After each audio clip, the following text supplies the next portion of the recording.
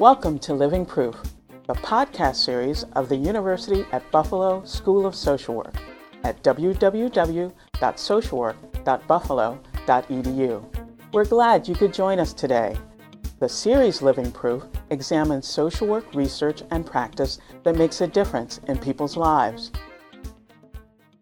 I'm your host, Audra Robinson, and I'd like to take a moment to address you, our regular listeners. We know you have enjoyed our podcasts, as evidenced by the more than 200,000 downloads to date. Thanks to you all. We'd like to know what value you may have found in the podcast. We'd like to hear from all of you, practitioners, researchers, students, but especially our listeners who are social work educators. How are you using the podcast in your classrooms? Just go to our website at www.socialwork.buffalo.edu/podcast and click on the Contact Us tab. Again, thanks for listening, and we look forward to hearing from you. Today's podcast features a conversation with Dr. Eugene Walls. Dr. Walls is an associate professor at the Graduate School of Social Work, University of Denver. His academic and research interests include gender, sexuality, homelessness, and social movements and social stratification. Dr. Walls is a community practice specialist with experience at the United Cerebral Palsy Association, Kids Peace National Centers for Kids in Crisis, and the Center for Homelessness in South Bend, Indiana. Dr. Walls has written extensively about sexual minority youth. Here, Dr. Walls discusses his research on school engagement among sexual minority students, the contributing roles of school climate, adult allies, and gay-straight alliances in predicting academic outcomes. Dr. Diane Elzie, Associate Professor and Director of the MSW program at the University at Buffalo School of Social Work, spoke with Dr. Walls by telephone. I am Diane Elzie, Associate Professor and Director of the MSW program at the University at Buffalo School of Social Work. I will be talking today with Dr. N. Eugene Walls, Associate Professor at the Graduate School of Social Work at the University of Denver. We will be talking about his research on how the existence of gay-straight alliances may impact the lives of lesbian, gay, bisexual, and transgender youth and young adults. Dr. Walls, thank you so much for your willingness to be interviewed. I hear that you're having snow in Denver as we speak. Oh, we definitely are. It's not unusual for us this time of the year. Well, I want to take this opportunity to tell all of our listeners that on this day, December 22nd, we have no snow in Buffalo, New York. I hear you. Now, you've been conducting research on how gay-straight alliances may impact the lives of lesbian, gay, bisexual, and transgender youth and young adults. How did you become interested in conducting research with LGBT youth? And then more specifically, on how their well-being and educational achievement may be associated with the presence of gay-straight alliances. My larger research agenda does focus on risk and resilience in the lives of lesbian, gay, bisexual, transgender, and queer youth. And I'm going to be using LGBTQ and queer probably synonymously throughout the interview so folks know. And when I arrived at the University of Denver back in 2005 as a new assistant professor, I was lucky enough to be connected with the program here in Denver. It's called Rainbow Alley. And as we began to look at some data they had collected, it was really interesting to see these different factors emerging. And some of the kind of lived experiences that the youth were talking about were on the risk factor side of the equation. So those were things like bullying, familial abuse, non-suicidal self-injury. And then some of the experiences were on the resilience side of the equation, and those were student school engagement and gay-straight alliances, for example. So that's really how my kind of larger research agenda that was focused on queer youth really kind of zeroed in on gay-straight alliances. And went back in 2005 when I began to look at the scholarship on GSAs, I was dismayed to find that very little work had been done at that point, not only in the field of social work, but it also didn't exist in the larger body of research, including the fields of education, psychology, sociology. At that point, GLSEN had started doing its annual National School Climate Survey, and maybe I should say GLSEN is the Gay, Lesbian, Straight Education Network for folks who don't know that acronym. And their National School Climate Survey had been very useful. It was very useful and is still very useful. And then sociologist Melinda Maselli out of the University of Hartford had turned the research that she had completed for her dissertation into a book on GSA that also came out in 2005. It was Outstanding Together, I believe was the name of it. And so that was also very good. But other than that, there was really only a smattering of articles in the scholarship, and many of those were more editorial or think pieces, and some of those were about the resistance that GSAs were facing in certain school districts. So at that point, on the one hand, this lack of research was not surprising, given that GSAs were still a fairly recent and emerging social phenomenon. And I think that GLSEN identifies the first official GSA as starting back in about 1988. So still fairly recent phenomenon. But on the other hand, GSAs were proliferating at a very rapid rate. I think the last time I looked at the GLSEN website, it indicated there were about 4,000 GSAs registered with them in the U.S. and a few other countries. And of course, those are only the chapters or the clubs that are officially registered and that identify with the label Gay Straight Alliance. So it was clear at that point that GSAs were an area of research where a lot needed to be done. I think the other thing about GSAs that were especially attractive for me is my interest in allyship, how we as social workers engage in behavior that supports the advancement of cultural and identity groups to which we don't belong. And it seems to me that GSAs have been a particularly successful framework for involving heterosexually identified allies in the struggle for justice for LGBTQ people. And it's not to say that allies as a concept is new. It had definitely been around and incorporated into other social movements. There have always been white anti-racist allies in the civil rights movement, male feminists involved in equality for women. But the GSA framework gave this ally work a particular structure that I think has been really useful and that people can actually replicate. And I think that's been kind of one of the really nice qualities of GSAs and has really led to their proliferation. So I want to continue and ask you about the various studies that you've conducted with young people. But first, could you say something about Rainbow Alley, how you established such a close collaboration with them and the kinds of services they provide? Sure. So Rainbow Alley, like I said, is the LGBTQ youth program here in Denver, and it's a program of the Gay, Lesbian, Bisexual, Transgender Community Center of Colorado. And when I arrived in 2005, Catherine Alter, who was then the Dean of the Graduate School of Social Work here at the University of Denver, connected me with Hope Wisniewski, who was one of our former alums and who was, at that time, the Youth Services Program Director, I believe was her title. So she was over Rainbow Alley. And in our very first meeting, I mean, it was kind of like a dream come true for a brand new assistant professor who was brand new to Denver, had no contacts in the Denver community. As Hope and I were talking, she said, wow, we've been collecting data for a few years, and we just use these data for internal reports, writing grants, our annual report, those kinds of things. And she's like, would you like to take a look at it and see if there's anything interesting in it? And so I was obviously very excited about that they were actually involved already in collecting data on an annual basis for program eval and program planning purposes, and that she was just so open and trusting with me with their data. So that was really an exciting opportunity. So that's how the collaboration actually started. And from there, it's just kind of blossomed and grown. It's just been a really wonderful partnership for me. In terms of what Rainbow Alley does, they're modeled on a youth-adult partnership approach. So the youth are involved in all of the programming decisions and the running of the programs. They offer numerous different programs, but like leadership, kind of healthy sexuality. They do a lot of support of the Gay Straight Alliances in particularly the Denver public schools, but have expanded out into the kind of suburban communities around Denver as well.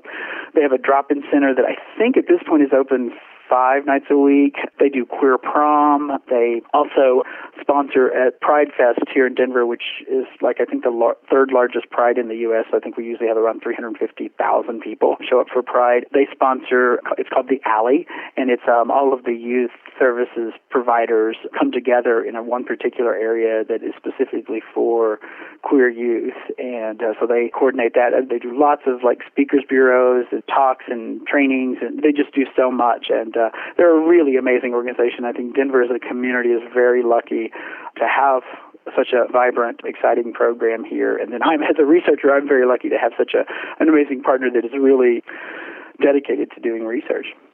Yeah, that's great. So can you tell us about the various studies that you have conducted with young people around Gay Straight Alliance? Sure. The first study that I did with Rainbow Alley, which was published in Social Work, was actually a study about suicidality. We were doing this in 2005, 2006, really a couple years before this recent rash of kind of suicides, or the public face of suicidality among queer youth and the bullying that's kind of captured the media's attention for the time being. So it was really on suicidality, and I feel really so fortunate, again, here at the Graduate School of Social Work. Stacy Friedenthal is a colleague, and Stacy's probably one of the leading social work scholars who studies suicidality, and so obviously it was a really natural collaboration with her to kind of look at these data and take a look at, in terms of queer youth who were receiving social services, what indicated higher risk factors basically for suicidality. And so one of the things that we looked at was the presence or absence of a gay-straight alliance in the junior high school, or even college that the respondent was attending. And what we found in our models where we were controlling for the demographics, we found that, sure enough, youth who were in schools that had GSAs were at reduced risk for indicating that they had either considered or attempted suicide in the previous year, the previous 12 months. So it was this little one variable in our models that really kind of made us start saying, okay, well, this is really interesting. What else should we be looking at when we're thinking about gay-straight alliances? So that's kind of the first study and how that it kicked off the whole research agenda on GSAs. Now, of course, since then, a number of studies have really demonstrated that the presence of GSAs is associated with decreased suicidality. So they've been kind of replicated. So that was the very first study that we did with the young folks that had GSAs in it. And you did also a study that looked at school engagement and educational achievement. Could you talk about that? Right, yeah. And so that was again, I'm lucky. Cynthia Hazel is a professor in the Morgridge College of Education here at the University of Denver, and her whole area is student school engagement. And there has been virtually nothing done. And there's a few things that have been done, but I mean, there's less done on student school engagement among queer youth than there is around gay-straight alliances. And so as she and I were beginning to talk, we were like, wow, we should actually start taking a look at student school engagement, because it's really clear in the general literature, or the literature on general populations, that student school engagement is really important in educational outcomes and school achievement and lots of really positive outcomes for youth. And so we took a look at student school engagement, and what we found was that student school engagement, gay-straight alliances had an interaction effect with student school engagement in terms of predicting GPA. And so let me see if I can kind of break that down a little bit for folks who are not familiar with what an interaction effect is. So what we found first was that student school engagement was associated with increased GPA among queer youth. So the queer youth who were more engaged in school, they had a stronger sense of belonging and valuing of school in terms of their grades. Now, that's not surprising at all. But what we found was that in schools that had gay-straight alliances, that the slope of that effect was steeper. So it was stronger. So the impact of student school engagement was stronger in schools that had GSAs than in schools that didn't have GSAs, which was really exciting, because that started us thinking about how might GSAs actually kind of be a catalyst for other and really be supportive of other types of interventions in schools that promote more positive educational outcomes. So it might work by itself as a positive intervention, but it also might boost the impact of other types of interventions. And so that was really exciting to find out. And that study, of course, the lead author was Christy Silman, who is a PhD, brilliant doctoral student here at the Graduate School of Social Work, who's actually doing her dissertation on transgender issues. And so she's just fascinating and wonderful to work with, and really did an amazing job as the lead author on this piece. And so we're really excited about it.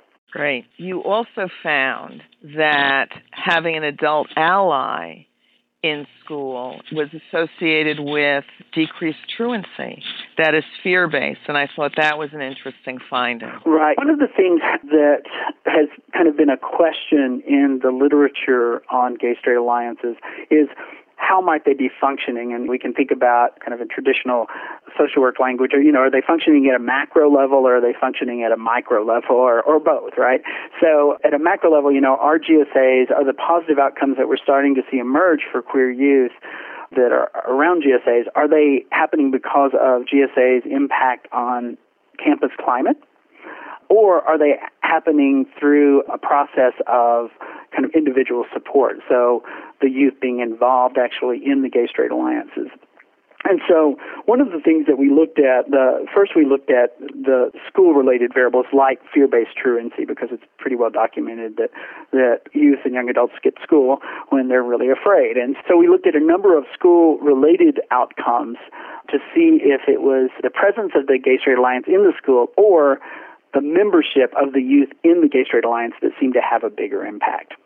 And what we found when we were looking at educational outcomes was that it seemed to be more on the campus climate level, that we were seeing these positive educational outcomes that were associated with the presence of a GSA in a school that were not associated necessarily with membership in the GSA. So in that study, we compared schools with and without GSAs, and then in schools with GSA, we compared youth who were members versus youth who were not members. And almost all of the educational outcomes were associated with presence, not with membership. So we thought that was really interesting. And I think a recent study just came out last month out of the Family Acceptance Project, Caitlin Ryan's work, that actually replicated many of our findings, and they kind of concluded as well, wow, it seems like in terms of a lot of these positive impacts, it's happening at the campus climate level, not necessarily at the whether or not the youth is a member. Which is not surprising, particularly if we go back to Melinda Maselli's work, where she found that gay-straight alliances are mostly heterosexually identified students. Right, exactly. So queer kids, even though they're there, they might steer very clear of the gay-straight alliance for safety reasons, for lots of different reasons. So I want to ask you about what you found around victimization of queer youth in schools. We know that multiple studies over many years have consistently shown that queer youth experience a lot of victimization in their schools. And you had an interesting finding in your study. You found that young people attending schools with GSAs did not report lower rates of victimization, yet they reported that they felt safer in schools compared to youth that attended schools without a GSA. I wonder if this is because the measure of victimization did not assess frequency or severity of victimization, but only asked youth if they had experienced any harassment in the last 12 months. Or it could mean that there really is no difference in rates of victimization. So I'm wondering what your thoughts are about that finding that you had. Yeah, I think that in terms of this kind of body of work that we've done, I think for me, this is one of the most interesting and intriguing questions that you're bringing up.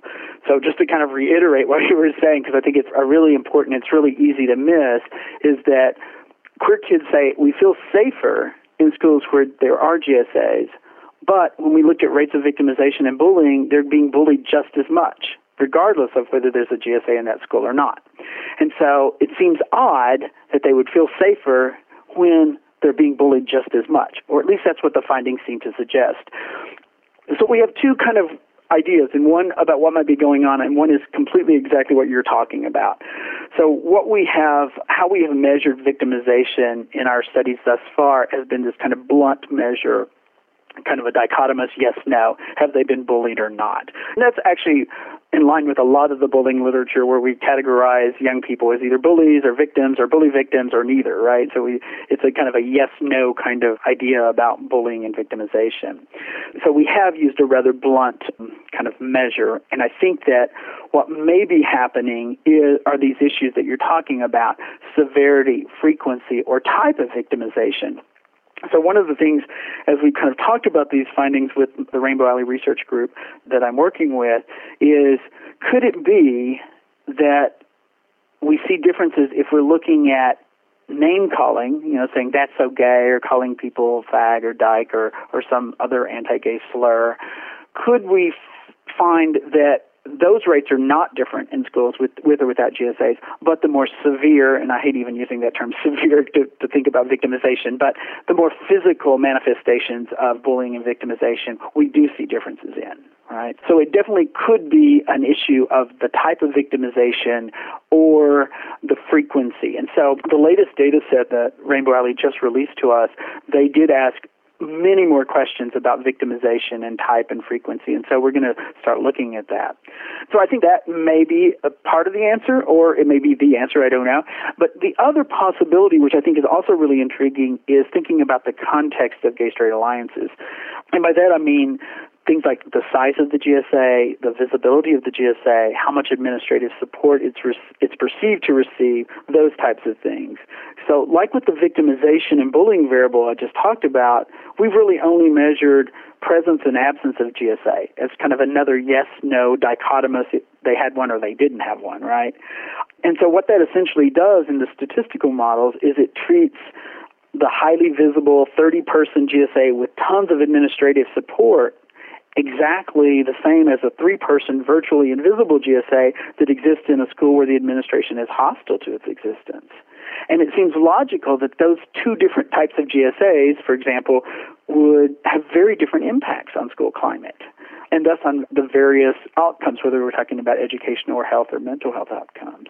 So it could be that this whole issue of context of what the GSA looks like actually might explain that counterintuitive finding between victimization and feeling safe. I would also think, going back to severity for a moment, that name-calling that is frequent could be severe. Oh, absolutely. And that's why I said I kind of hesitated to even use that notion of, when we're talking about bullying, who's to say that kind of constant chronic name-calling is less severe than being punched once, right? So you're right. And I think that that's a kind of a part of the struggle when we're thinking about bullying and victimization is that whole notion of severity really, I think, gets in the way, or it can get in the way. So, but I think you're absolutely right. I want to jump to ask you about the next steps for your research, because I don't want to lose what you were just saying about the context in which gay-straight alliances exist. And are you interested in investigating that in future studies? Yeah. Just like with the victimization question and the types of victimization and frequency that we were just talking about, we're fortunate that in the most recently released data set from Rainbow Alley, they asked tons of questions about the GSA, what its activities were, how much support it received, was it a hostile environment to it, how big it is. And we're already seeing in some initial analyses that Cynthia Hazel, my colleague in the Morgridge College of Education, that she's doing on student school engagement, that size of GSA is a significant factor.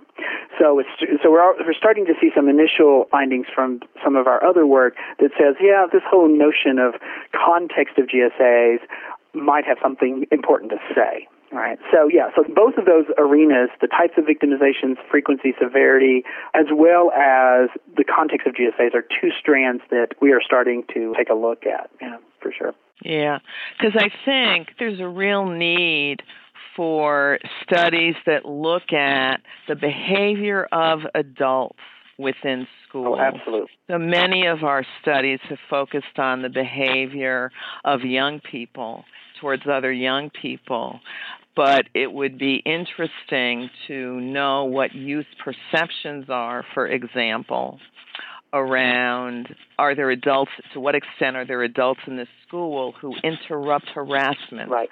No. Just as an example. Oh, absolutely. Diane, it's like you're on our research team. It's the discussions or the ideas that you're bringing up. Again, I just feel so fortunate to be working with folks like Corey Barrett, who's the current director of Rainbow Alley, and Carlos Martinez, who's the ED of the GLBT Community Center, because we're able to engage in these conversations, and they really think about, so what does that mean in terms of the questions we need to be asking next year?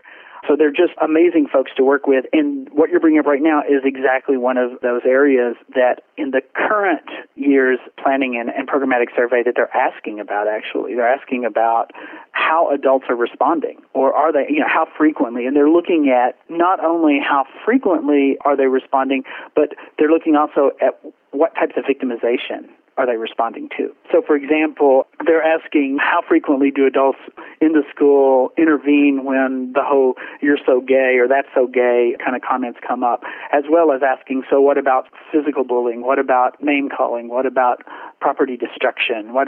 So they're asking how often are the adults intervening in these various types of victimization.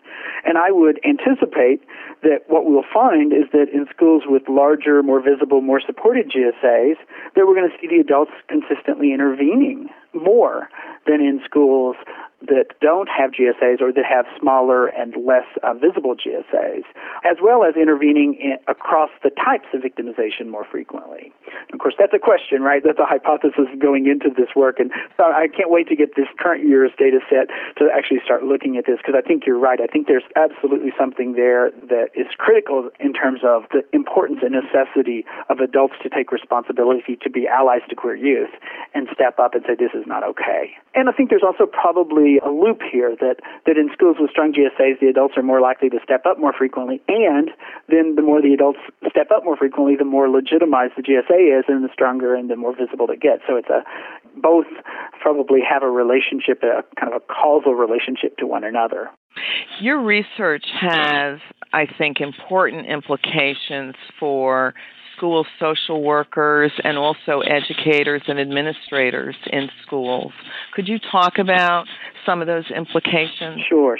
Well, I think the bottom line is that we are starting to accrue enough evidence on the potential benefits of gay-straight alliances for LGBTQ youth and young adults, and some evidence of benefit for heterosexually identified youth and young adults as well, that social workers, first, that we have an ethical obligation to be involved in supporting students who are interested in starting a group, in educating school administrators on the legal issues surrounding any type of prohibition of or restrictions on GSAs, which we still see happening, and in advocating for school districts to support GSAs financially and with other resources in the same manner that they support other student clubs. So I think that's part of our ethical responsibility as social workers. And then second, I think that as more research comes out that becomes more nuanced about GSAs, I think we're going to be able to hone our ability to understand what aspects and what activities of GSAs specifically are associated with what benefits. And so I think that we will get to a point where we can actually target how we support different aspects and activities of GSAs to influence very specific outcomes, right? So if certain activities are more associated with educational outcomes, or certain activities are more associated with mental health outcomes, that will actually, depending on what we're most interested in and impacting hopefully everything, right? But we'll be able to actually target our support and our interventions with GSAs in a more nuanced way. So I think that that's the second thing that I think will be happening. And then finally, I think heterosexually identified social workers should really give some thought to considering that how much more safe it may be for them to step up to be sponsors and supporters of GSAs than for their LGBT-identified social work colleagues or educators, of course, depending on the social and political climate of the school district, right? So I think the other nice benefit of heterosexually identified educators and social workers stepping up is that it models for young people the very philosophy of allyship that GSAs are based on. And so it's I think, a great opportunity to demonstrate that allyship and to that leadership and that taking risk that heterosexually identified folks can do. What opportunities might there be in Colorado for you to conduct research within the schools?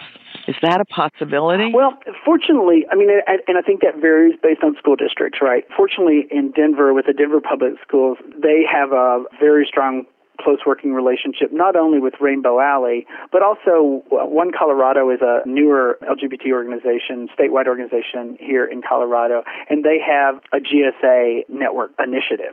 And so some of the school districts work much closer with One Colorado and with Rainbow Alley than do others. For example, in the Rainbow Alley survey this year, I know that DPS, the Denver Public School System, folks were really interested in making sure that the youth in their schools had access to the survey. And so Corey Barrett, the director, worked really close with them, mostly through GSAs and through kind of GSA-sponsored events to get students from those schools to participate in the Rainbow Alley survey, which is really great. And so there's some natural linkages that have kind of fostered participation in some of the research of youth who are not Rainbow Alley specific. They don't receive services or go to Rainbow Alley social events, but they may be involved in gay straight alliances in the schools or are friends of people who are. So there have definitely been some moves in that direction. Yeah, so, and now, of course, that's, like I said, really dependent on the school district. We know that there are tons of school districts that are not likely at all to want their students participating in the Rainbow Alley survey, which is unfortunate, we think, but for lots of different reasons, right? So I think we're making some inroads in that arena. Of course, I think the other thing that would be really amazing and wonderful to do is to be able to move from cross-sectional work to longitudinal work. And Rainbow Alley, in their annual survey about 3 years ago, actually started putting a unique identifier, asking the students to construct, or the participants, respondents, to construct a unique identifier. And so what they're hoping is that they can actually start to see some longitudinal shifts. The problem, I think, that with the way that Rainbow Alley does its survey is that their population is somewhat transient. So you might have queer kids who are really involved for a year, maybe 2 years, and then they go on to do other things, right? And so having kind of a captive audience, if you will, folks who do the survey across 3 or 4 or 5 years is not very likely. So we really haven't had a chance to kind of sit down and look at what across the years, what that looks like in terms of if there are enough people who are participating to look at that kind of some of these issues longitudinally, but that would be, ideal. So is there anything that I haven't asked you that we should talk about? Or if you would also like to perhaps, if we're getting close to the end, to say more about where you would like your research to go. Right. I mean, we've talked about kind of what I see as the next steps, the victimization, types of victimization, frequency, the context of GSAs, the looking at adult responses to bullying and victimization in the schools. I think those are definitely kind of what I would consider the very next steps over the next 2 to 3 years. And then beyond that, I think my approach to doing my research is to really see what emerges before I get too far ahead of myself. And I think that's, for me, that's really been beneficial because it's created opportunities that if I'd come into this work with Rainbow Alley and the risk and resilience of LGBT youth, I think I would have missed. For example, the whole issue of non-suicidal self-injury, cutting behavior, burning behavior, was not even on my radar. And one of the staff members at Rainbow Alley was kind of offhand comment said, we're seeing a lot of youth who are engaging in some kind of self-harming behavior without suicidal intent, right? They're cutting or they're burning themselves. And Eugene, do you know anything about that? And I'm like, wow, no, I don't. It's not an area that I've really kind of given much thought to. And so, of course, I went back, and the literature is virtually non-existent on non-suicidal self-injury among queer youth. And Janice Whitlock out of Cornell has done a little bit of work in that area, but her area is more just youth non-suicidal self-injury, not specifically gay and lesbian. And so from that kind of just anecdotal observation from staff who are on the ground working with the youth every day, Corey and Hope added numerous questions about non-suicidal self-injury, and that has spawned this whole other research agenda around trying to understand self-harming behaviors among LGBT youth. So, and that's something I could not have predicted. That's something I did not bring to this work. It's something that just emerged. And so I try to keep myself in check in some way so that I can be responsive to those emerging issues that are coming from folks on the ground who actually, I think, are much better informed probably about the emerging issues than as a researcher than I am. So usually I think of my research agenda only in like the next 2 or 3 steps and not much further out because of that. So since you mentioned your work on non-suicidal self-injury, could you briefly perhaps summarize what you found in terms of that behavior among queer youth? Yeah, well, I mean, first off, we're finding that its prevalence is about twice what is found among the heterosexual counterparts. So I'm trying to think, the 4 or 5 years of data that we've looked at across the different years, what we see is anywhere from about 30 to about 40% of LGBT youth indicate that they have, and we were looking specifically at cutting behavior, that they have engaged in cutting behavior in the last year. And those rates are unbelievable almost. So the first piece that we did was we were just kind of like looking at correlates, like who is doing this, what kind of psychosocial risk are associated with this behavior, and not surprisingly, we found the homeless queer kids were more likely to be engaging in the behavior. Queer kids who are victimized are more likely to be engaged in the behavior. I mean, so exactly what you would suspect. But before the piece that we did had not been actually documented in the literature. So then the second piece we did, we started looking at what predicts different motivations, right? And we found that the motivations that queer youth are reporting are very similar to the motivations that drive cutting among other populations. So one of the primary motivations is I'm having intense emotional pain, and by engaging in cutting or burning, it helps me kind of release that. So it's a kind of a catharsis, a physical catharsis of that emotional pain. And then the flip side of it is we're seeing one of the motivations is folks are feeling really shut down and numb. And so by engaging in some kind of self-harming behavior, they start feeling, so they feel alive again. And those are the 2 primary motivations that we see in the existing literature on non-suicidal self-injury. So that was really kind of where we are with this research now. The most recent data set that Rainbow Alley released has not only about cutting behavior, but it asks about 8 or 9 different types of self-injurious behavior. Ingesting, burning, abrading, I mean, all of these things. And it also asks about onset, recency, frequency, severity, again, even though that's a problematic characteristic, but it asks a lot more information about non-suicidal self-injury. And fortunately, I have a doctoral student, Sarah Nichols, who this is one of her areas of interest, and so we actually just finished doing a qualitative study where we interviewed, I think we ended up interviewing 45, 46 queer youth who engage in some kind, who have engaged or are currently engaging in some kind of self-injurious behavior. So we're really trying to understand from the youth's perspective, what does this behavior mean to them? How do they understand it? How does it impact their identity? We're also looking at issues of social contagion. We know that from particularly around suicidality, around eating disorders, that there's a social contagion effect. So we're interested in, where did you first hear about self-injury as a coping mechanism? So those are the kinds of things that she is starting to look at, and she's doing a mixed methods dissertation using the Rainbow Alley quantitative data with the qualitative data we just finished collecting to really try to grapple with this idea of non-suicidal self-injury and what it means for queer youth. Well, let us know when you all want to do a podcast on that topic. Oh, definitely. I think we're probably a couple of years too early for that at this point, but Right. But definitely I think we'll definitely get there, and I'm just happy that it has, through this work, it has actually surfaced as an issue that exists and that we need to be addressing. Mm-hmm.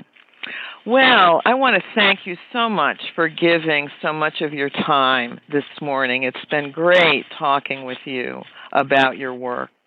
Well, Diane, thank you. It's been a pleasure. I always like being able to share kind of what we're finding, and in hopes that it catches someone's attention out there who's like never considered working with queer youth and thinking, I really should step up. This is some work that's important and that needs to be done. And so always happy to talk about it. Great. Well, I want you to enjoy the snow in Denver. Absolutely.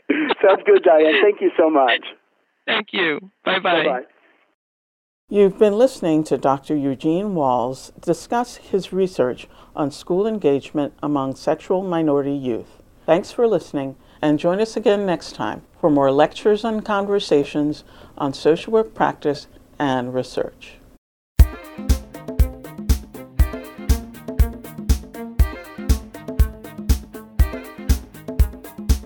Hi, I'm Nancy Smith, Professor and Dean at the University at Buffalo School of Social Work. Thanks for listening to our podcast.